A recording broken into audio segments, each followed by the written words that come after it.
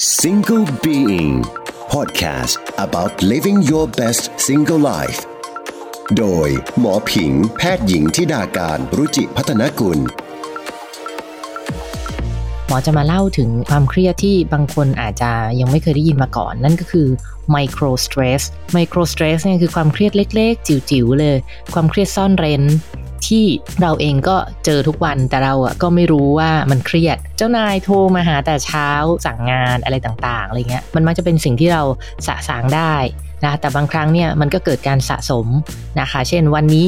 เช้ามาเจออันนี้อีกแป๊บนึงเจออันนั้นมันสะสมไปเรื่อยๆระหว่างวันในที่สุดเนี่ยมันก็เกิดปัญหาขึ้นมาทั้งกับสุขภาพกายแล้วก็สุขภาพใจแล้วเราจะสู้กับไมโครสเตรสยังไงนะคะดีที่อยู่เดียว Presented by ให้รักดูแลชีวิตไทยประกันชีวิต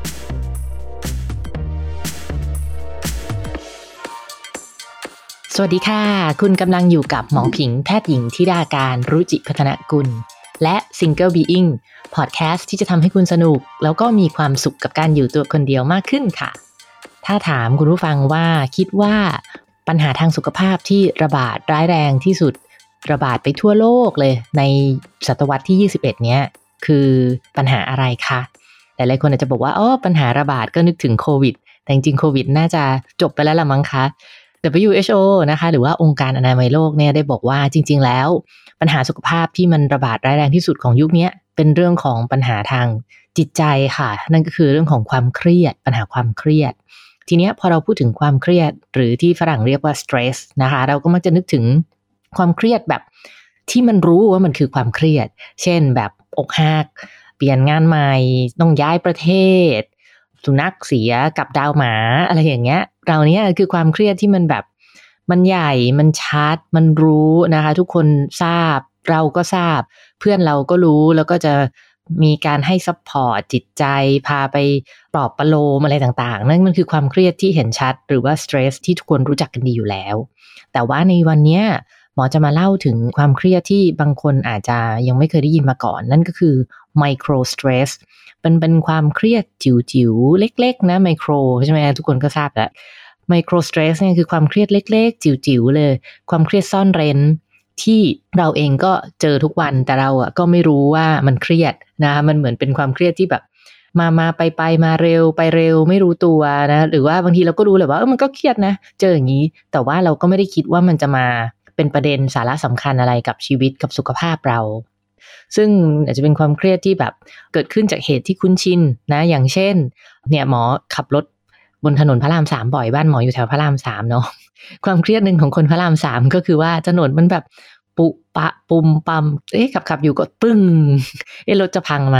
อะไรอย่างเงี้ยนะคะก็เป็นความเครียดคุ้นชินมากเลยของคนพระราม3นะหรือว่าแบบจะเป็นความเครียดจากคนคุ้นเคยเช่นแบบแฟนบ่นว่าทำไมแบบไม่ซักผ้าไม่ล้างจานอะไรอย่างเงี้ยเป็นความเครียดแบบเล็กๆน้อยๆนะหรือความเครียดแบบเหตุคุ้นชินอยู่ๆแบบเจ้านายโทรมาหาแต่เช้าสั่งงานอะไรต่างๆอะไรเงี้ยจริงๆแล้วเนื่องจากความเครียดเล็กๆน้อยๆในชีวิตประจำวันนะที่เราเจอเนี่ยมันมักจะเป็นสิ่งที่เราสะสางได้นะแต่บางครั้งเนี่ยมันก็เกิดการสะสมนะคะเช่นวันนี้เช้ามาเจออันนี้อีกแป๊บนึงเจออันนั้นมันสะสมไปเรื่อยๆระหว่างวันทบต้นทบดอกไปเรื่อยๆในที่สุดเนี่ยมันก็เกิดปัญหาขึ้นมาทั้งกับสุขภาพกายแล้วก็สุขภาพใจใครที่คิดว่าฉันก็เป็นหรือเปล่าเนี่ยลองฟังตัวอย่างหนึ่งนะคะคืออันเนี้ยต้องบอกเลยว่าหมอได้ไอเดียแล้วก็อ่านเรื่องของ micro stress เนี่ยมาจาก Harvard Business Review ซึ่งบทความน่าสนใจมากเขายกตัวอย่างเอฟเฟกต์ของ micro stress ให้เราฟังแบบเห็นภาพนะคะว่ามันเอฟเฟกต์เนี่ยมันเหมือนเอาหินโยนลงไปในน้ำแล้วน้ำก็กระเพื่อมป๊อบ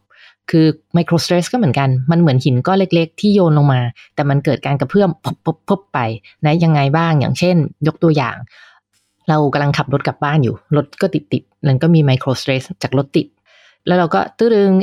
เจ้านายสั่งงานนะคะไลน์มาสั่งงานพอได้เห็นไลน์เจ้านายก็เปิดดูเห็นว่าถูกสั่งงานปุ๊บก็เกิดความเครียดตึงขึ้นมาอีกพอเครียดอันนี้ขึ้นมาเราก็ต้องแจกจ่ายความเครียดเนาะเราก็ส่งต่อไปสั่งลูกน้องนะคะว่าต้องมาช่วยกันทำหน่อยแล้วเนี่ยถูก CEO สั่งมาอย่างงู้นอย่างนี้ความเครียดก็กระเพื่อมไปยังลูกน้องอีก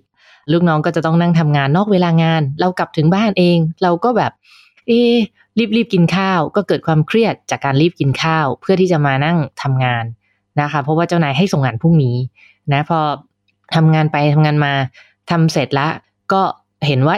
เราไม่ได้ใช้เวลากับแฟนเลยก็เกิดความเครียดกระเพื่อมขึ้นอีกนะก็รู้สึกผิดก็นอนไม่หลับนะนอนไม่หลับก็เกิดความเครียดขึ้นอีกทำไมฉันนอนไม่หลับ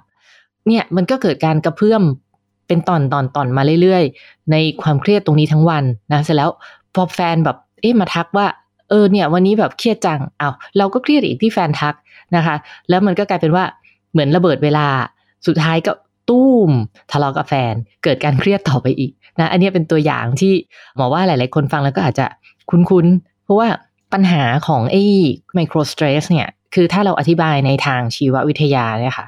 เขาบอกว่ามันมีความต่างระหว่างไมโครสเตรสกับสเตรสจริงๆคือสเตรสจริงๆคือความเครียดที่เห็นได้ชัดอย่างที่หมอบอกไปตอนต้นเนาะเวลามันเกิดความเครียดแบบนั้นจริงๆเนี่ยสมองเรารับรู้ว่ามันคือความเครียดนะสมองเราก็จะเข้าสู่โหมด fight or flight นะคะ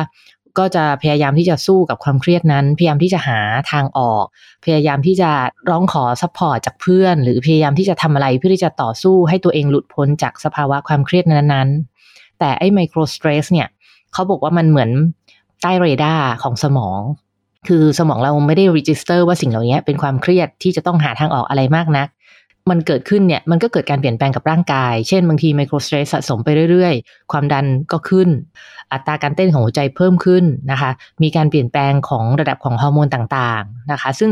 สมองเราไม่ได้รับรู้ในการที่จะพยายามจัดการกับไมโครสเตรสเท่าไหร่นะคะพอมันสะสมไปเรื่อยๆสุดท้ายแล้วมันก็นำมาสู่การเพิ่มขึ้นของความเสี่ยงของโรคต่างๆไม่ว่าจะเป็นไมเกรนความดันโลหิตสูงโรคในกลุ่ม NCD นะคะโรคกรดไหลย้อนเพราะว่าเวลาเราสะสมไปเรื่อยๆเนี่ยคือต้องเข้าใจว่าร่างกายเรามันก็จะมีขีดจำกัดของมั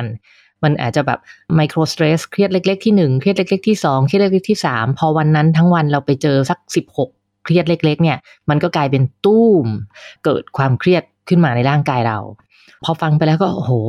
จริงๆหลายคนอาจจะมีโดยไม่รู้ตัวนะคะแต่ว่าก็จะได้มารู้ตัวจากพอดแคสต์นี่แหละถามว่าแหล่งของความเครียดหรือไมโครสเตรสเนี่ยส่วนใหญ่มันมีอะไรบ้างนะคะเขาก็บอกว่ามันอาจจะเป็นหมวดหมู่ใหญ่ๆได้ว่า1คือมันเป็นความเครียดที่ทำให้เราทำอะไรที่ควรจะเสร็จแล้วมันทำไม่เสร็จนะคะเช่นเราจะต้องทำสิ่งนี้แต่ว่ามันมีอีกสิ่งหนึ่งเข้ามาทำให้เราทำอีกสิ่งนึงไม่เสร็จนะคะส่งงานไม่เสร็จตามเวลาหรือไม่สามารถทำตามที่เราตั้งใจเอาไว้ได้แล้วก็เกิดไมโครสเตรสขึ้นมาในใจโดยไม่รู้ตัวนะคะหรือว่า2คือมันมีอะไรบางอย่างที่ทำให้ใจเราไม่สงบนะคะเช่นวันนี้จะทำงานอยู่บ้านนิติคอนโดบอกว่าวันนี้น้ำไม่ไหลมันก็เกิดไมโครสเตรสขึ้นมาฉันจะอยู่บ้านน้ำก็ไม่ไหลนะคะหรือว่าห้องข้างๆต่อเติมเสียงดังก๊อกก๊อกก๊อกก็เกิดไมโครสเตรสขึ้นมาคืออะไรก็ตามที่ทำให้ใจมันไม่ได้สงบหมวดที่3ก็คือใดๆที่ทำให้เรารู้สึกไม่เป็นตัวของตัวเองหรือว่าเสียความมั่นใจเช่นปกติเราเป็นคนชอบใส่รองเท้าผ้าใบแต่วันนี้เราไปสัมภาษณ์งานเราใส่รองเท้าส้นสูงเราก็อาจจะเกิดไมโครสเตรสเล็กๆขึ้นมาในความที่แบบมันไม่ได้เป็นตัวของตัวเองเนาะแล้วก็ไม่สบายเท้าด้วยอย่างเงี้ยค่ะก็เป็นไมโครสเตรสที่เกิดขึ้นเรารู้จักแล้วว่าไมโครสเตรสคืออะไรนะหมวดหมู่ของมันเกิดจากอะไรได้บ้างแล้วเราจะสู้กับไมโครสเตรสยังไงนะคะเขาก็พบว่าวิธีการก็คือ1เราต้องหัดเซโนนะหัดที่จะพูดไม่แบบไม่เอาไม่รับทำไม่ทันหัดที่จะพูดเซโนกับคนที่ทำให้เราเกิดความเครียดขึ้นอย่าตอบ yes ไปทุกอย่างแล้วก็กลับมาเครียดกับตัวเอง2ก็คือ say no to distraction นะคะคือต้องยอมรับว่าทุกวันนี้บางทีเราก็จะมี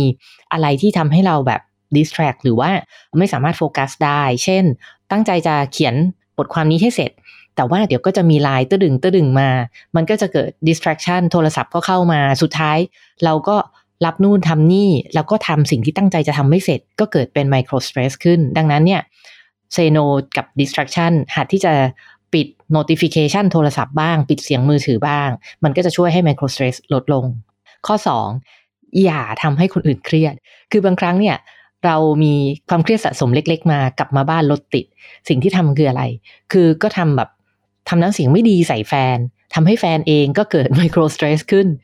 ไปมามันก็กลายเป็นไฟติ้งคือทะเลาะกันนะดังนั้นเนี่ยเขาว่าถ้าเราแผ่รัศมีความเครียดของเราไปให้คนข้างๆค่ะคนข้างๆเขาจะแผ่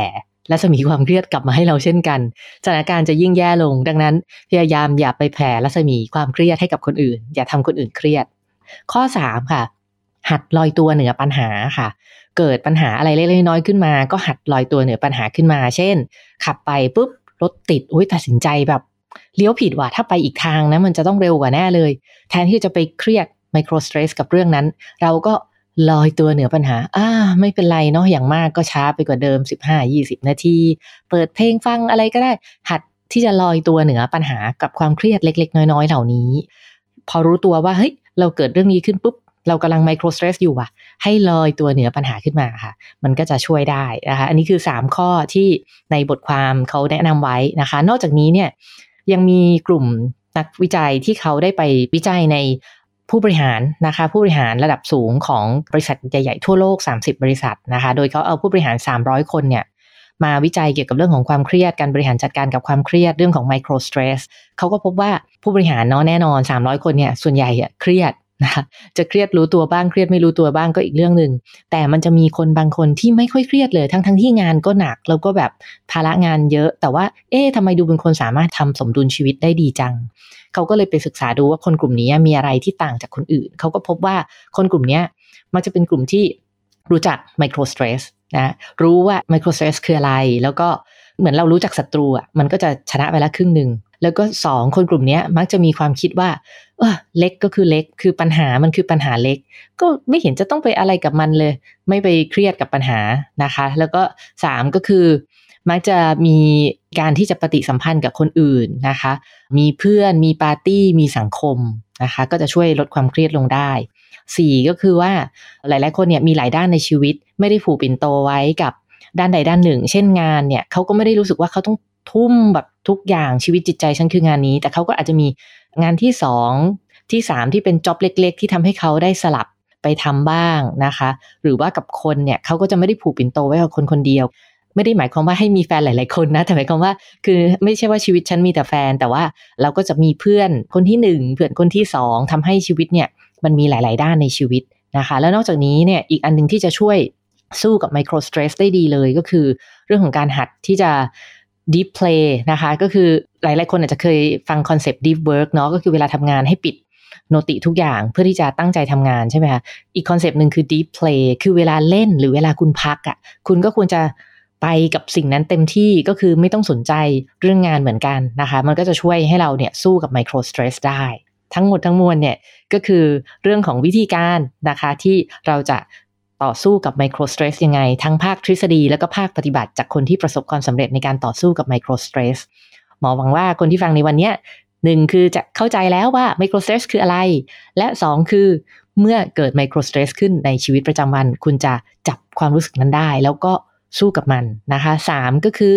เอาแนวทางที่หมอเล่าให้ฟังทั้งหมดเนี่ยเอาไปปฏิบัติใช้นะคะเพื่อให้จัดการกับความเครียดในชีวิตประจำวันเครียดน้อยลงชีวิตก็ดีขึ้นสุขภาพใจดีสุขภาพกายก็ดีขึ้นนะคะแล้วก็อย่าลืมนะคะถ้าเห็นว่าคนที่คุณรักคนไหนเนี่ยเขาอาจจะกำลังเครียดอาจจะมีไมโครสเตรสอยู่